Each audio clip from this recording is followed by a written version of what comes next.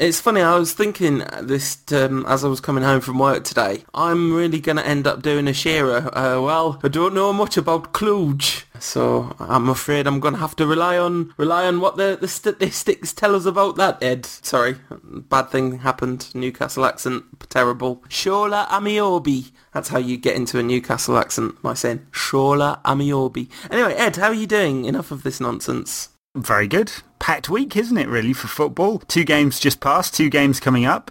Lots of stuff off the field to talk about as well. And I don't know how we're going to get through this in 4 hours, let alone 45 minutes. Let's do it as quickly as we can then. The Liverpool game, can we start by talking about football? Thoroughly underwhelming performance from United, but what a smash and grab. Between Valencia's sheer desire to win the ball on the run before the penalty, Raphael's bit of magic in the box, and Robin Van Persie's absolutely spectacular refutation of the idea that Sir Alex is trying to win the league without any pens. We nicked it at Anfield.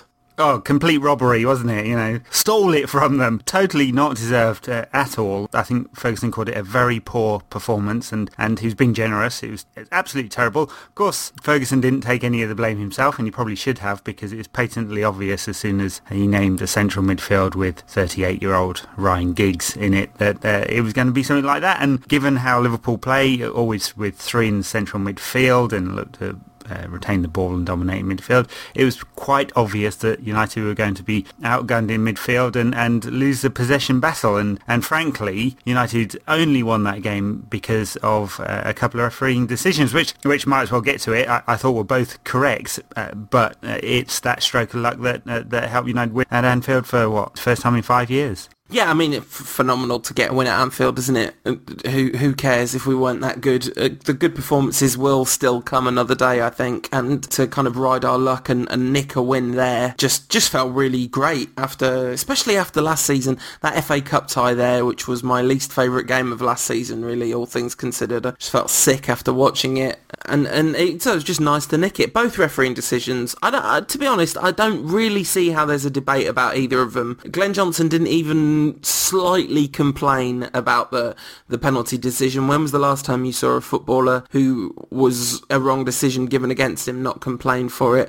He did afterwards. He accused Valencia of diving. Yeah, right. He said he didn't even touch him and it was a dive. I mean, he completely undermines his own argument by saying he didn't even touch him when he put 2 hands on his back and clipped his heel. I mean, Valencia was kind of going down at the point at which his heels were clipped anyway. And actually, I think Valencia was very stupid defending from Johnson. I think Valencia had run himself into trouble anyway. But yeah, it's unquestionably a penalty. And also, the sending off, the argument that is somehow not a sending off, it's just completely bizarre to me. He absolutely flew into that challenge. Lots of talk made about the fact that Johnny Evans also was a bit reckless in that tackle, which I'm sure he was a bit reckless, but there was no comparison to the way he went in. One of his legs was drawn back. Shelvey went straight into the player. Later on in the commentary, Alan Smith said, when Robin Van Persie made an absolutely perfect sliding tackle with one leg down with his studs not pointing upwards, don't see much difference between that and Shelvey. Well, then you really need to think a lot more about human basic anatomy, because it was completely different. Yeah, well, Alan Smith is in the Niall Quinn camp of not being able to hide his anti-Unitedness, which fine, he had plenty of run-ins with United as a player, and he just can't hide it as a commentator, which is okay, but, let's not try and pretend he's in the neutral camp at all. Totally right about Shelvey. He flew in, he was very high. The difference between a yellow and a red is the difference between reckless and dangerous, and I thought Evans was reckless because he did go flying in. He got the ball, but, that actually doesn't really matter, I don't think. And then Shelvey dangerous because he was very, very high and the studs went directly into Evans's shin. So that's why I didn't have a problem. Van Persie's tackle was perfectly fine later. There are always going to be tackles in this kind of game. Actually, I thought it was less blood and guts than recent Liverpool United games, and maybe that was the occasion and all of that muted things down a bit, or maybe it was just the style of play of the two teams at the moment. I don't know. I mean, it's not as if United have any tacklers in the team, and Rodgers is obviously trying to get Liverpool to play in a certain way. But generally speaking, I thought the referee had a fine game. He's had the poor guy's had cancer, and he's had death threats and people wishing for the cancer to return on Twitter, which is rather a shame, but pretty typical of the kind of atmosphere that we have around football at the moment on all sides. I think it's got to be 14-year-olds on the internet, I think it's people that have grown up with the YouTube comment mentality, and there's just a huge disconnect between reality and the internet for these kids, but that's a broader point. I'm sure there were some 45-year-old men in there as well, maybe women too. Let's not be gender biased about people being obnoxious. But yeah, Halsey had an excellent game, very difficult game to referee. Perhaps if we were Liverpool fans recording this podcast, we wouldn't be saying he'd had a brilliant game, because no doubt your team support skews your view a bit, but try and be objective about it, and in this case I thought it was excellent. Those two decisions, no question about it, they were right in my mind. Maybe Liverpool should have had a penalty, but Luis Suarez probably should have tried not to do such a blatant flop with his dive. Well, right, and it's debatable, that one, because it does appear that Evans got his toe to the ball, even if he didn't. Yeah, Suarez's swallow dive was so theatrical that I think a lot of referees would have turned their back to him. And there is something in the complaint about him having a reputation. Well, he probably shouldn't dive quite so much, and then he might get rid of that reputation. Yeah, no, absolutely. So Ferguson's tactics didn't work. Ryan Giggs in central midfield, one of the most depressing sentences United fan can utter. Just, no effectiveness whatsoever. I was watching the game thinking, I hope this is within reach by the time Scholes comes on and turns it around. And even Scholes coming on didn't completely transform the game, although it definitely changed it enough that we were in it. But, against 10 men, we looked absolutely feeble. Yeah, actually, a Rancastle listener from Sweden wrote to me, Dennis Johnson, and he went to the trouble of putting together a spreadsheet of, this is from last season, of Manchester United's central midfield combinations and their win ratios as a result. There are plenty of stats nerds on the internet, not just me, which is good to see. Someone's got to get some girlfriends. He mentions of the games, United played 53 matches last season, and this isn't cause and effect, but it's just an indicator. So what were United's win, draw and loss ratios with various players? So Carrick played 33 games, 15% loss ratio. Scholes played 15 games, 12% loss ratio. Anderson played 11 games, 9% loss ratio. Cleverley played 9 games, 22% loss ratio. And we can go on, and there's Fletcher and Jones and Park and Rooney and Gibson and Raphael. Who's got the worst lost ratio of the lot? Ryan Giggs, 37%. Now, of course, that isn't cause and effect, but it might just give you a little indicator to show that when Giggs plays for United don't have a very good record. I mean, it generally means there's a problem, right? If Giggs is playing in central midfield, Scholes isn't fit, there's an even more serious problem, and Carrick's playing at centre-back, something like that. But also, Fergie does it in, I don't know, like quote-unquote big games sometimes for some reason which to me looks misguided, but, I can only assume he was looking for the experience and felt Scholes had 2 games beforehand, so couldn't put Scholes into the mix there, and wanted the experience rather than Cleverley or Anderson or any of the other options.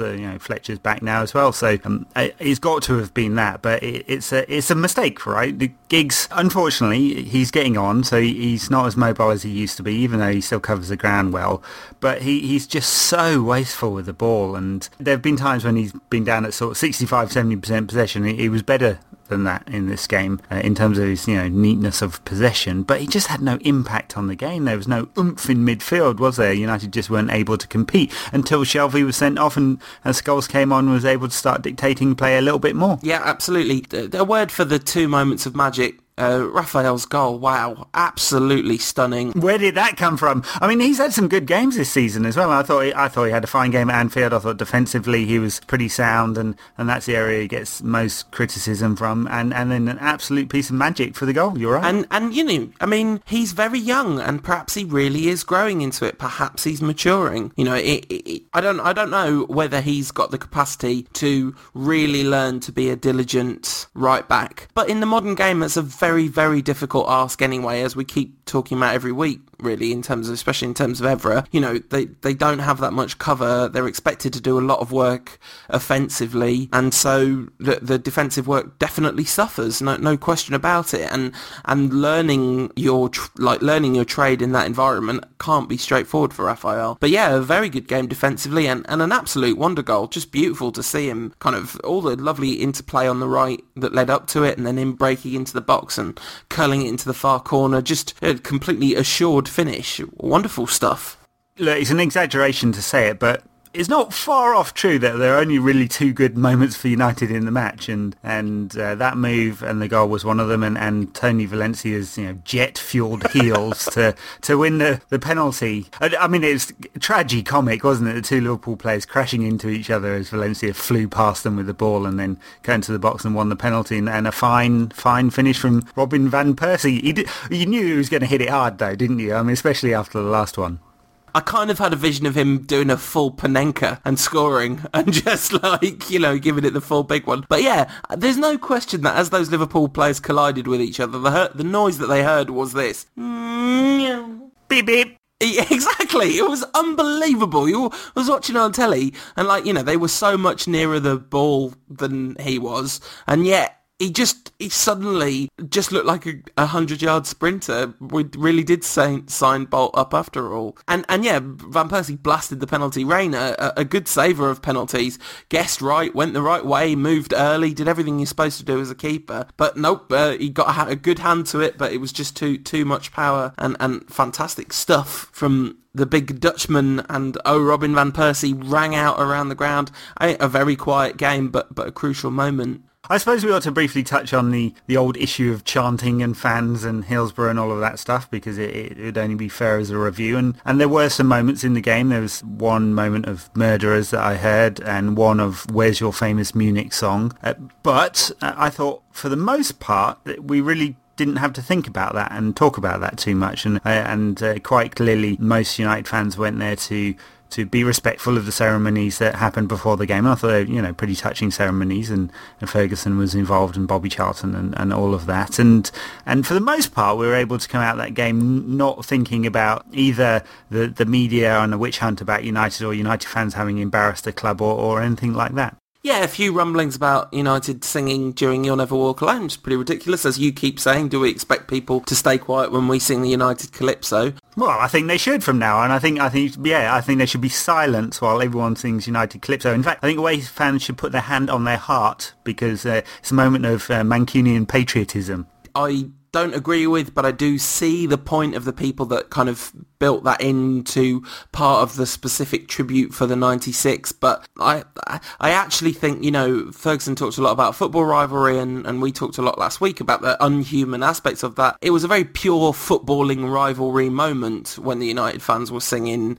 that. They were like, you sing your football song, we sing our football song to try and out-chant you. Right, and it's every single game against Liverpool. So, I mean, I had to say this one baffles me, and the only reason it's been made a fuss of is, A, the atmosphere, B, the hope for a story, and ignorance on the part of some of the journalists who are trying to talk about it. Yeah, absolutely. I mean, that was very clearly a moment of trying to make a story where there wasn't one, because they set it up for a story that never took place, really, and that's great. It's brilliant to not have had to talk about that too much, so good stuff. And, John Joe Shelvey having a massive pop at Fergie is kind of misguided anyway, but specifically misguided in a week after he's been so incredibly magnanimous about Liverpool. Yeah, you're right. I think Ferguson takes a lot of credit from the week, and the way he created a focus around the club on doing the right thing, and made sure United were part of the ceremonies, but also made sure the fans, had the word from him about what was acceptable and what wasn't acceptable. And I thought, he takes no credit for his tactics because they were horrendous,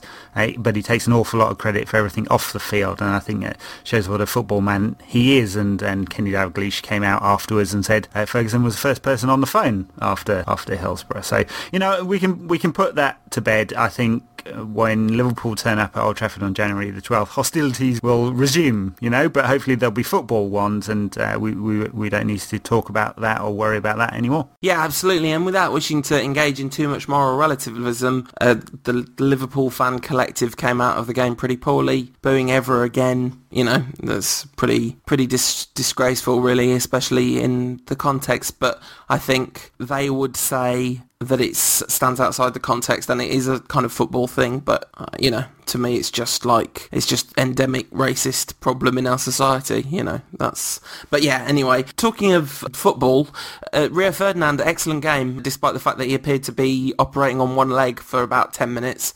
Just fantastic, incredibly mature performance from Rio. Thought he was absolutely magnificent, Ferdinand. On the day that John Terry retired from international football, Ferdinand reminded everyone why he's still the best English centre-half in the country. I mean, just awesome, and hobbling through it, clearly wasn't quite fit, and that his back pocket was bulging with Suarez in it. Fantastic. Just a reminder of what a enduring quality Ferdinand is. Funny, there's some talk and rumours on the internet from some very trashy websites about Ferdinand perhaps joining West Ham at the end of the season, because he's out of contract, of course, in the summer, and the club hasn't started talks with him about renewing that contract.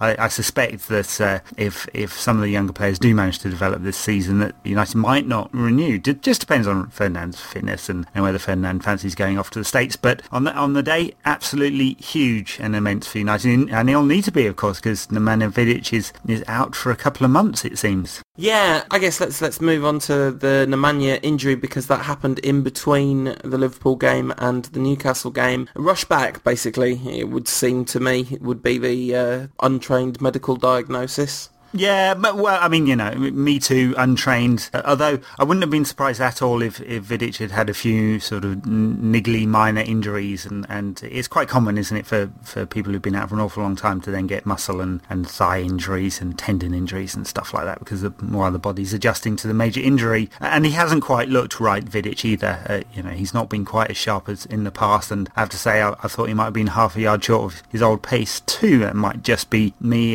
projecting the injury onto a feeling about it, but it's a real blow for United. He's going to be out for a couple of months. They say had this minor operation on a meniscus tear. That's the third. So he ripped the other two, and he's done the holy trinity of knee injuries here, which is pretty awful. And I think when he comes back, he'll need another month or 2 months to get back into full fitness. So I don't think we'll see the best of Vidic this side of Christmas, even if he does come back. And then there's still the question about his long-term health and fitness too. And he's in his 30s now. So's Rio. It might be, if Vidic has lost pace, that the two of them can't play together anymore, because Ferdinand has to do the dropping deep at the moment, and otherwise we might get into a Chelsea-esque, both defenders have to drop deep, and that would be a real problem for United. It's a huge issue. Let's talk about this defensive injury crisis, Groundhog Day situation, because, last season it started to stop looking like it was an accident. I mean, Vidic obviously was injured. An impact injury was a on-the-pitch thing, but we've had a major defensive injury crisis every season we've been recording the Rantcast, so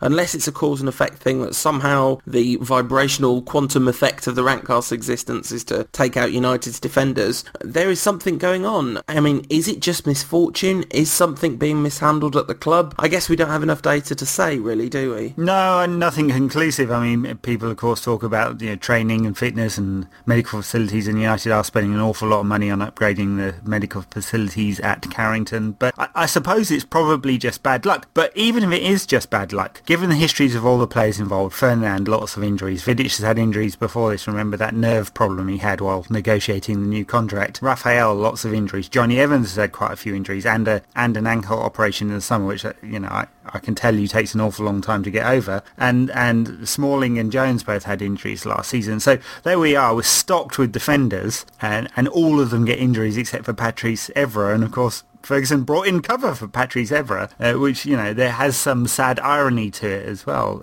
And so because of that, even though United were stopped and prima facie, it seems like we're in a very healthy position in terms of defenders, the history says that it was probably a mistake not to think about that. And once is bad luck, twice is pretty misfortunate, 3 times looks like bad planning. Yeah, absolutely. And this really is the third very serious central injury crisis. I mean, Johnny's all right and Rio's all right, so we're all right. But if either one of them goes down, then it's Michael Carrick in central midfield and in central defence, and everyone's worst nightmares realised. I suppose there are a few more options in central midfield because people are getting back to fitness, so of course Cleverley can come in, but there's no other defensive player unless we're counting Fletcher, and of course he had a game against Newcastle which was really, really great to see. We'll come on to the Newcastle game, but in central midfield United are light on quality, as we saw in the Liverpool game, and so any more defensive injuries and we've got a real problem.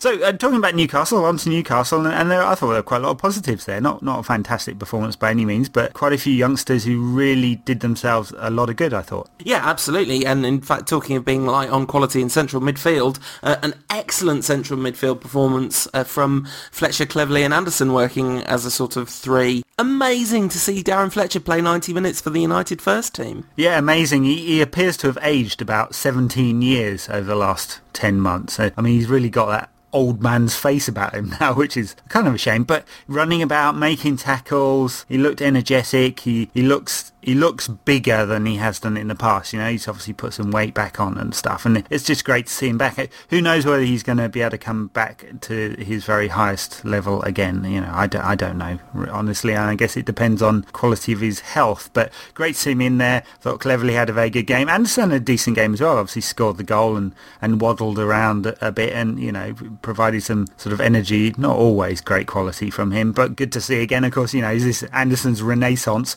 part 87. We can talk about whether he's going to come back or not. Of course, he'll get injured next week, inevitably. But good to see those two, and Wayne Rooney back as well, which is good for United. I'm not quite sure where he's going to fit into the side exactly, but very good to see him back. But the big positive for me were the two young guys at the back in central defence who had some top quality strikers to deal with and did really, really well. Scott Wootton, very good, I thought. Pick of the bunch was Michael Keane, though. He's been outstanding at reserve level, and I thought he was really, really good on Wednesday night too. They did brilliantly against Amiobi. They struggled slightly when Cisse came on, but frankly, some of the best central defenders in the world have struggled against Papi Cisse. He's a phenomenally gifted centre forward, so no real surprises there. They did great. Anderson, just a word for that goal, because a wonder strike is one thing, but a wonder strike under that level of pressure, it's absolutely something else. And you watch that happen, and it just, Anderson's kind of mixed up and down performances throughout the seasons comes flashing in front of your eyes all in one go, and you can't quite believe what you're seeing. It was a remarkable moment from Anderson, and we cannot review this game without talking about T-Clev's brand-destroying miss. He was very pleased to have made up for that one. Well, fantastic goal from Anderson, burst past a player and then lashed it into the corner. Of course, it went to his head a little bit because every other shot he had on the night, he skied into the stands, some awful ones after that. So, what was that? 3 goals in nearly 175 appearances or something. It's not a great record, is it? Cleverley, yep, he's not had his shooting boots on this season, has he? But a fine goal, passed it into the net, and that was a mark of quality. He really should score more goals, I think, Cleverley, and did a bit of a celebration afterwards, and that'll put a few zeros on the new contract that his people and his entourage are negotiating as we speak. I'm sure I'm probably signed up a couple of sponsors overnight. Nick from @Man United Youth would no doubt want us to point out at this point that he's had a really good scoring record sometimes when he's been on loan. So it might just be that he hasn't played very many games for United yet, the reason that he hasn't scored. And I wonder if that confidence will lead to, that goal will lead to a bit of confidence and a burst of goals. Maybe, it depends on the position. He scored freely at Watford, not at Wigan, so and not for United so far. So I think the evidence says he scored freely at Championship level and nowhere else. Yet doesn't mean he hasn't got the qualities to do it, and of course for United he's playing fairly deep. He's playing in the sort of 2, trying to give a platform to Shinji Kagawa when he does play. He's been outside for a couple of weeks obviously, and so we'll see. I think he's got the talents to score goals, and maybe it's just about getting into the right positions more. Talking of young lads at the back, David De Gea in goal. Did not see that one coming. We talked about goalkeeping rotation. You called it. You said whoever doesn't play at Liverpool will play at Newcastle. De Gea getting the shout in the League Cup seems a bit of a slap in the face, really. But Fergie, I'm just going to have to accept and come to terms with the fact that he is not messing around. He's rotating these goalkeepers. Well, yeah, I suppose so. I mean, we'll see at the weekend who plays against Spurs. I mean, does De Gea get another game now, or is Lindegaard back in? And if Lindegaard's back in, it kind of says that he's the number one, you know. And I'm not sure De Gea's done anything to deserve it. But hey, we've had that debate already, and Fergie does what Fergie pleases. So, you know, even though he's a big fan of the Rantcast, obviously. I suspect he'll keep rotating despite our bemusement over it, and he didn't really have to do anything particularly, did he, in the game? He did fine. I think he just missed one that hit the bar and then couldn't get to Cissé's header. Nothing really to be concerned about. I know the commentators were complaining about one time he punched, which seemed fine. He punched and he got it away, though, but apparently that was terrible. But, you know, there you go. I think there's some commentators and pundits who have decided that whatever happens, De Gea can't do anything aerially at all, even when he does. Yes, it's Alan Smith, so you can instantly disregard it. I have not written a poem about Alan Smith, but it can only be a matter of time. At Benny Hudson asked a really interesting question, I thought. Of the debutants last night, as we record this, it was last night, who is the most likely to reach 100 appearances for United? And I think Michael Keane would be my shout, but obviously it's a huge call. You have no idea, and there is an outside chance that all the debutants could make it at United. I don't mean all of them, but any single one of them could. Any single one of them could. I think at the bottom of that list would be Scott Wootton. Not necessarily because I think he's a bad player. I think he's a fine player, but I'm not convinced that he's United quality. And also he's getting on a bit now, so obviously not in relative terms to the rest of his life, but in youngsters terms, he's had very little football. And he's like 21, nearly 21 anyway.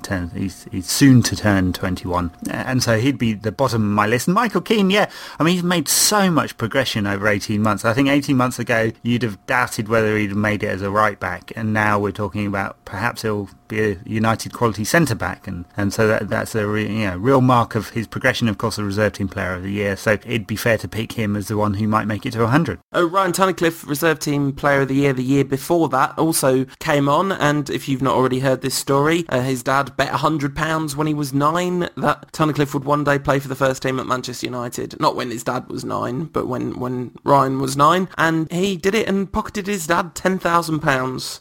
So not bad.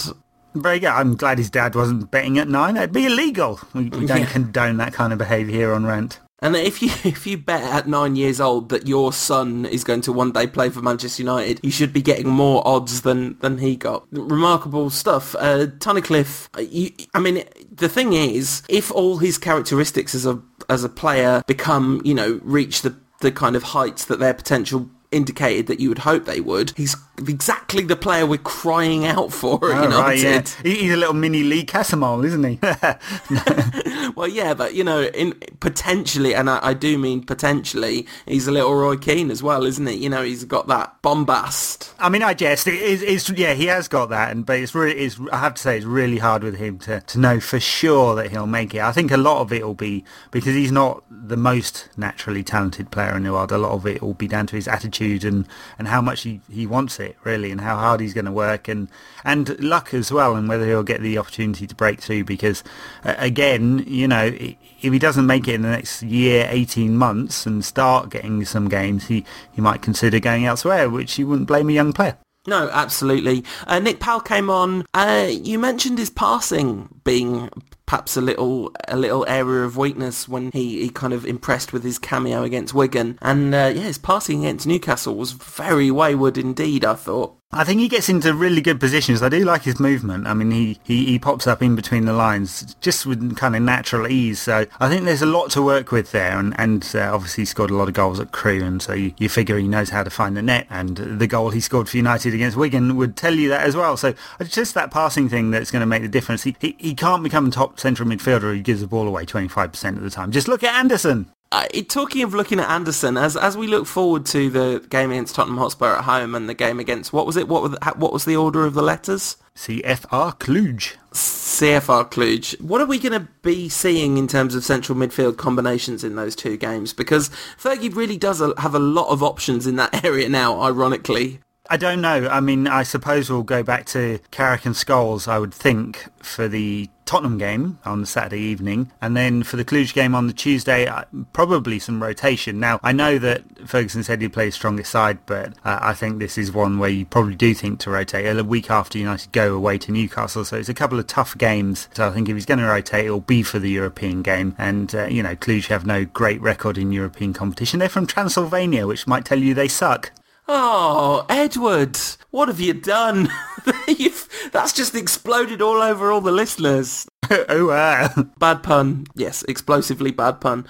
We've had a question from Liz Worsley talking of selection dilemmas. Is it possible to play ORVP, Rooney and Kagawa in the same lineup, but without playing them out of their favoured positions? And I've had a bit of a think about this, and it sort of is, but I don't think it's going to happen very often, because you'd have to basically play a 4-1-3-2, and I can't see that happening very often. No, I think it's the answer.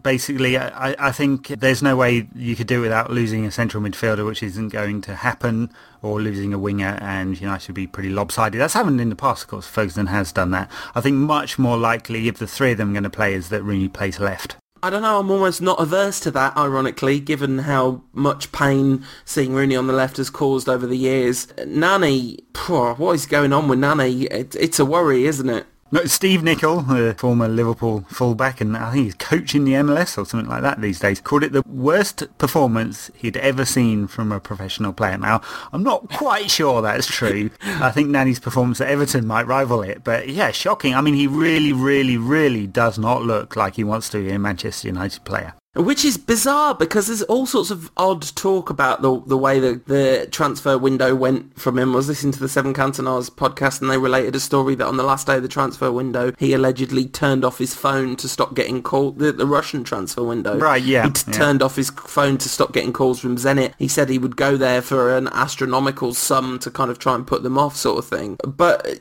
yeah, there is just something not right. I mean, he has had periods like this before when there was never any question about whether or not he wanted to be a United player. He just had patches of very poor form and then suddenly exploded into life again. So perhaps he'll have a period on the bench now and then explode into life. We'll see, yeah. I mean, it does depend on players' fitness. With Ashley Young out for a little while, we're a bit light in the wide areas. So, I mean, perhaps Rooney's fit enough. I mean, I thought, coming back to Rooney, he looked pretty good against Newcastle. And, those two barometers, it was mentioned a few times by people on Twitter, the two barometers of Rooney's form, his first touch and his weight of pass, were good, right? And there were some good signs there. So I think if Ferguson does want to put Nani on the bench or out the squad altogether, he's done that already this season, then the obvious option is really for Rooney to come in left, or Welbeck, I suppose, and for Valencia to play right, depending on his fitness, because there's a story about him having a trouble with his foot as well. Daily Mail ran that one. I think that was the only paper to actually run that one, so we'll see whether that's true or not. We sort of bemoan the state of things at United quite often,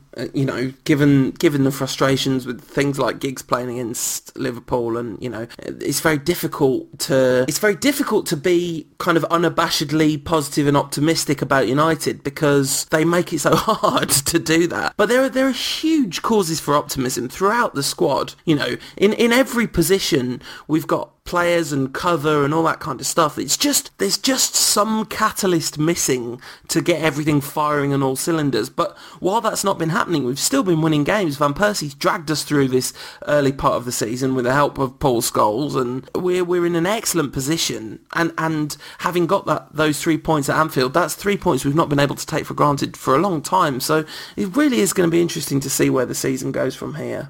You could argue that United haven't played well at all in any game this season. I mean, Newcastle game's a slight aside, isn't it, because of the nature of the tournament and the team and all of that, but definitely not got going. Yes, there's a reason to feel very optimistic, because there are lots of players in all positions. It's a big squad. There's lots of hope about some of the players that could really come good. So if you had the most positive spin on it, you'd say there's some really positive signs that United could be really good. I think there's an awful lot with the converse of ifs and buts, and you don't really need to be a pessimist to say things aren't quite right with some parts of the United squad, and central defence and central midfield are two major areas of weakness for slightly different reasons, and that's a real problem. But maybe that win at Liverpool will kickstart things. We've got Spurs at the weekend. That's always a good game at Old Trafford. Should be open. Villas-Boas is trying to get Spurs to play some very attacking football. The game at Cluj in midweek, you'd expect United to win that, and then the away trip to Newcastle. So, maybe this is a springboard for a really good run up to Christmas, which would be unusual for United, and that's the positive spin on it all. It could come really good.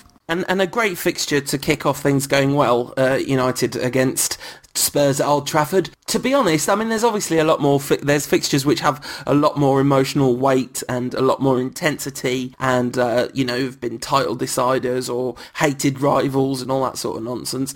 But there's no fixture for me which sums up English football glamour better than United against Tottenham at Old Trafford. It's just, you barely remember a stinker. There's goals galore, that phenomenal turnaround when we were playing the deadliest front four in the history of front fours, in the 5-2 the other season, all kicked off by Ronaldo scoring a nicely dived 4-pen. But yeah, it's a terrific fixture. Every time it comes up in the calendar, I talk about how my favourite ever game was the 3-3 draw sometime, I can't remember what year it was, in the 80s, just because I had the VHS of that, and me and you used to watch it over and over again. It's an awesome fixture, and one United do very well in. Yes, very good record. Very good record, Spurs. I obviously did the double over them last season. Knocked them for 5 a couple of times in the last decade or so. A couple of 4s in there too. And yeah, for some reason we always beat Spurs, don't we? Not always, but frequently. Very frequently, in fact, and really good record over Spurs in all competitions in the last decade or so. And I'm kind of expecting it to happen again. Villas-Boas has come in. He's made a few changes, not dramatic changes. He's not tried to do a Chelsea on this one, but he made a few. And Spurs, they've been in and out of form, haven't they, this season? They haven't really taken off yet. But there are a few signs. They beat QPR at the weekend, and a few signs that they're coming back into some form. And he's promised to come to Old Trafford to attack, which is always music to United fans' ears, I think, when Spurs come to Old Trafford to attack, because it probably means they're going to ship 5.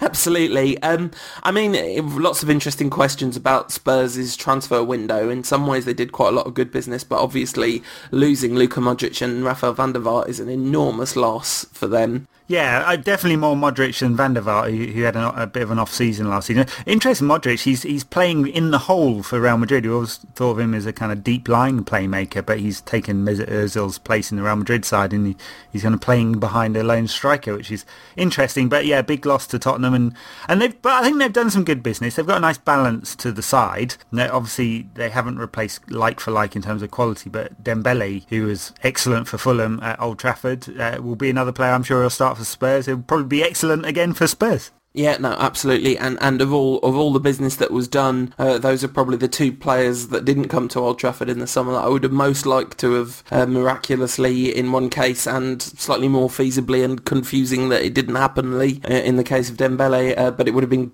amazing to see Modric at United, but of course that one was never on the cards. No, and it seems from the word doing the rounds that Dembele was never on the cards either. United didn't make any attempt.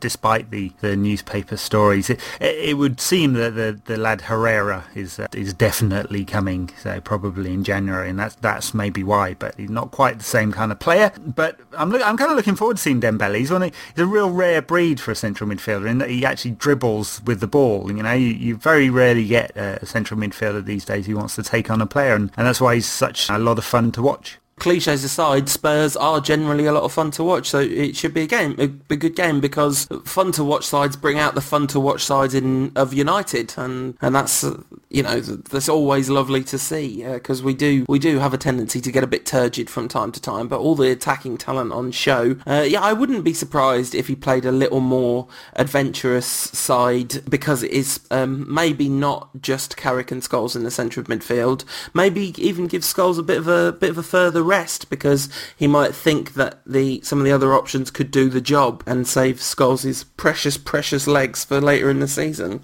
Maybe, yeah. I have to say, if I was betting on this one, I'd probably say that Scholes will play in this one. But hey, it wouldn't do him a load of harm, would it, to give him a rest now and for the Cluj game and give him that 10-day break and keep him fresh for games coming ahead. We'll see with that one. We'll see.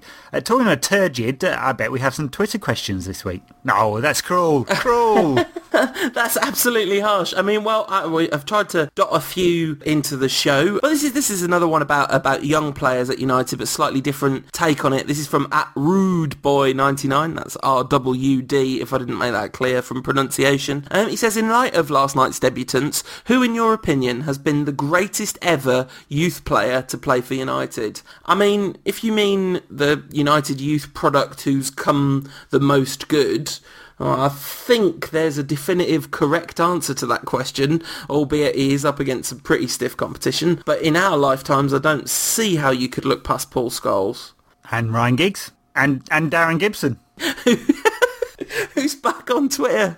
The G-Bomb's come back. He's lasted more than 45 minutes this time. Fantastic stuff, yeah. No, Scholes as the highest quality United youth player in my lifetime, yeah. I mean, unfortunate or fortunate, depending on your take on these things. I'm not old enough to have witnessed George Best live or Duncan Edwards or any of those, that generation of players. So missed those guys, but yeah, in the modern era, you can't look past Scholes and Giggs, two genuine legends of the club who came through the youth system. Yeah, and I mean, I guess it would be very, very remiss not to mention Bobby Charlton at this point as well, because I'm sure that the people, if there had been podcasts 20 years earlier, the people that grew up watching Law and Best and Charlton would say that Best and Charlton were the greatest United youth products. I mean, it's amazing to think of the quality of some of United's youth products over the years, and the people that have become, as you say, proper club legends. Indeed, they have. Talking of United legends, we've got another competition, because we just love to give things away here at the Rantcast,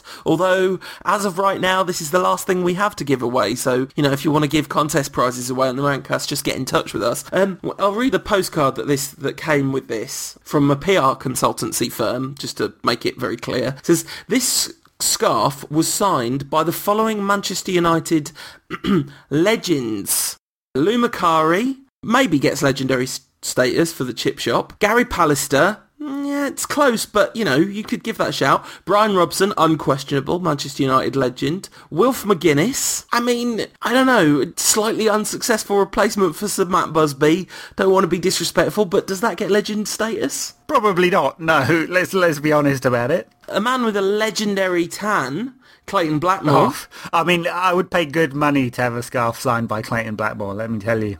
And the legend of all United legends, Ashley Grimes. Now, I don't set myself up as an expert on anything, but, I think if someone's an actual Manchester United legend, I have probably heard of them. And I've looked up Mr. Grimes, and he had a good career at United. He was on the bench in a cup final against Brighton and Hove Albion, so, he achieved far more in football than I could ever have dreamt of achieving. But I think legend might be a bit of a stretch. And so on that basis, our question that we would like you to answer in order to win this incredible piece of United memorabilia. It really has been signed by all those people: Lou Macari, Gary Pallister, Brian Robson, Ashley Grimes, Clayton Blackmore and Wilf McGuinness. The question is, if you could ask Ashley Grimes one question, what would it be? So if you use the hashtag Rantcast on Twitter to get your answer to that question in, the rules of the competition are it has to be one tweet and it has to have the hashtag in it. So yeah, one question for Manchester United legend Ashley Grimes, and you could win this glorious Man United scarf. It says MUFC on it, and it's signed, and that definitely says Lou Macari, and it doesn't smell of the chip shop. And, very nice. There you go. Lovely stuff. I mean, that's quality there. So you don't get that on other United-related podcasts, let me tell you. We think that the full-strength side against Tottenham and a slightly more rotatey sort of a side against Cluj then, do we? I suspect so, yeah. I mean, as common with many United fans, I haven't seen an awful lot of Cluj. They have a pretty average record in the Champions League. They are owned by a local businessman. I like this as a bit of trivia. Zoltan Arapad Pazazki, that's probably horribly pronounced, was once charged by the local prosecutors in Romania on crimes of supporting a criminal organisation and extortion. He's mafia. So United better win, otherwise they're for the horse's head. All right then. Well, that's. I mean, it's got horrible banana skin written all over it, hasn't it? Or at least thoroughly underwhelming Manchester United scrape a win written all over it. We just don't seem to put teams to the sword ever. I mean, you mentioned we haven't played well all season really, but I guess we did have a good half against Wigan where we kind of put them to the sword. Be really nice to see a bit of that against Cluj. We need some, we need to batter someone basically. Yeah, it's been such a long time since United really played well in Europe that it's hard to feel too positive about Europe. It's hard to think that United are going to really smash someone, and I suppose if we were going to really smash anyone in this group, then it would be Cluj. Although I suspect that Ferguson will rotate a bit, so for that reason, I think it probably won't be that easier a game, and United should win though. The interesting thing about Cluj, because they are financed by this mafia dude, allegedly, they have a very international squad. So they have a good mix of Romanians, obviously, but also people from Brazil and Greece and Uruguay and Angola and France and other countries of that nature. Of what nature? Countries similar to Angola and France? Yeah, Belgium, francophones. Belgium and Mozambique. Underestimate teams in the Champions League at your peril. An away trip to Romania, that doesn't sound like it's going to be easy to me. We're playing on Saturday and Tuesday, which is never the easiest. For me, a lot depends. I think if he doesn't play Scholes against Spurs and he then does play Scholes against Cluj, I'll feel a lot more comfortable. Because when he kind of puts in Scholes for experience, it's a lot nicer than when he puts in Giggs for experience. And I think I kind of have a horrible feeling that there could be a Giggs in central midfield game against Cluj, because he might just think that European experience is needed. But I'd rather that didn't go down.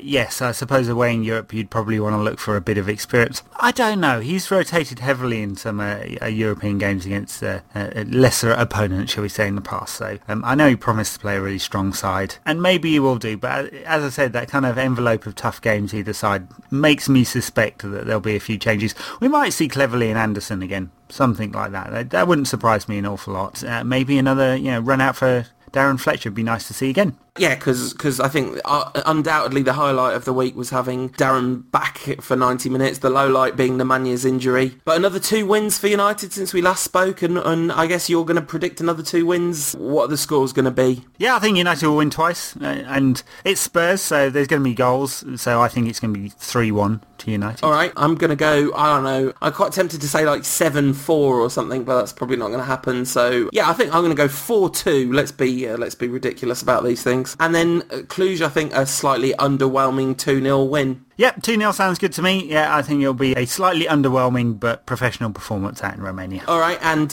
we'll be back with another one of these things this time next week. Looking forward to it, and glad we could finally do this after a few technical troubles this week. But we're on the air just about, and we'll be celebrating a couple of wins, I think, this time next week, and giving away a legendary Ashley Grimes scarf. All right, take care, folks. If you want me, you can get me at UTD Rantcast. You can get Ed at United Rant. Always lovely when people leave us nice reviews on iTunes. Thank you to everyone that's done that, and thank you to everyone that's hit us up at unitedrant.co.uk/donate. It could not be more appreciated. And we'll see you next week.